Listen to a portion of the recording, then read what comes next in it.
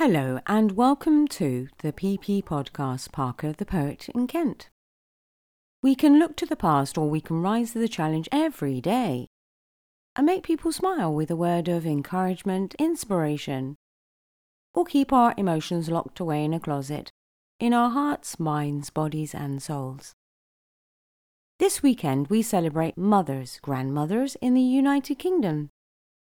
In other countries they'll be celebrating in May. And I thought it would be an opportunity to share the divine image and embrace from The Power of Poetry, Rise It's Time to Believe in You. Read by people from 31 countries, and this poem was selected as a surprise poem by my son.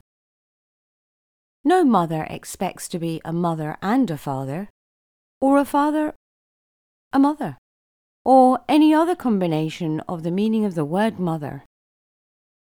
As we have adapted to the changing time, so this poem is for everyone who is caring after a child and mothering them, nurturing them, loving them, with kind thoughts, words and actions, to raise their soul and be a beacon of light and happiness.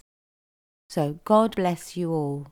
Chapter 3, The Divine Image and Embrace. Today is day 3 and a picture of a poem by William Blake. The Divine Image. A picture of the elephant Buddha in an English garden, and a painting taken in St. Augustine's Church by Rembrandt of the prodigal son being embraced. Embrace. We are all born from love.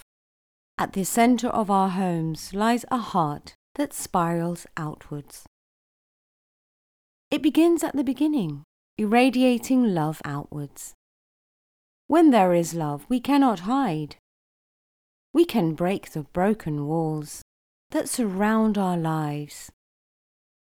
Find peace in the gardens of life.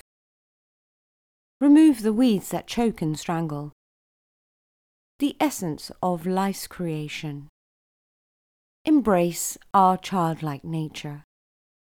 Love for one another. Like a mother for her sons and daughters. A joyful reflection of our true nature. A blessing or a burden. An embrace of love. From us to you, to them. Rise with embracing the uniqueness of everyone you meet with a spirit of love. Thanking you for taking time today.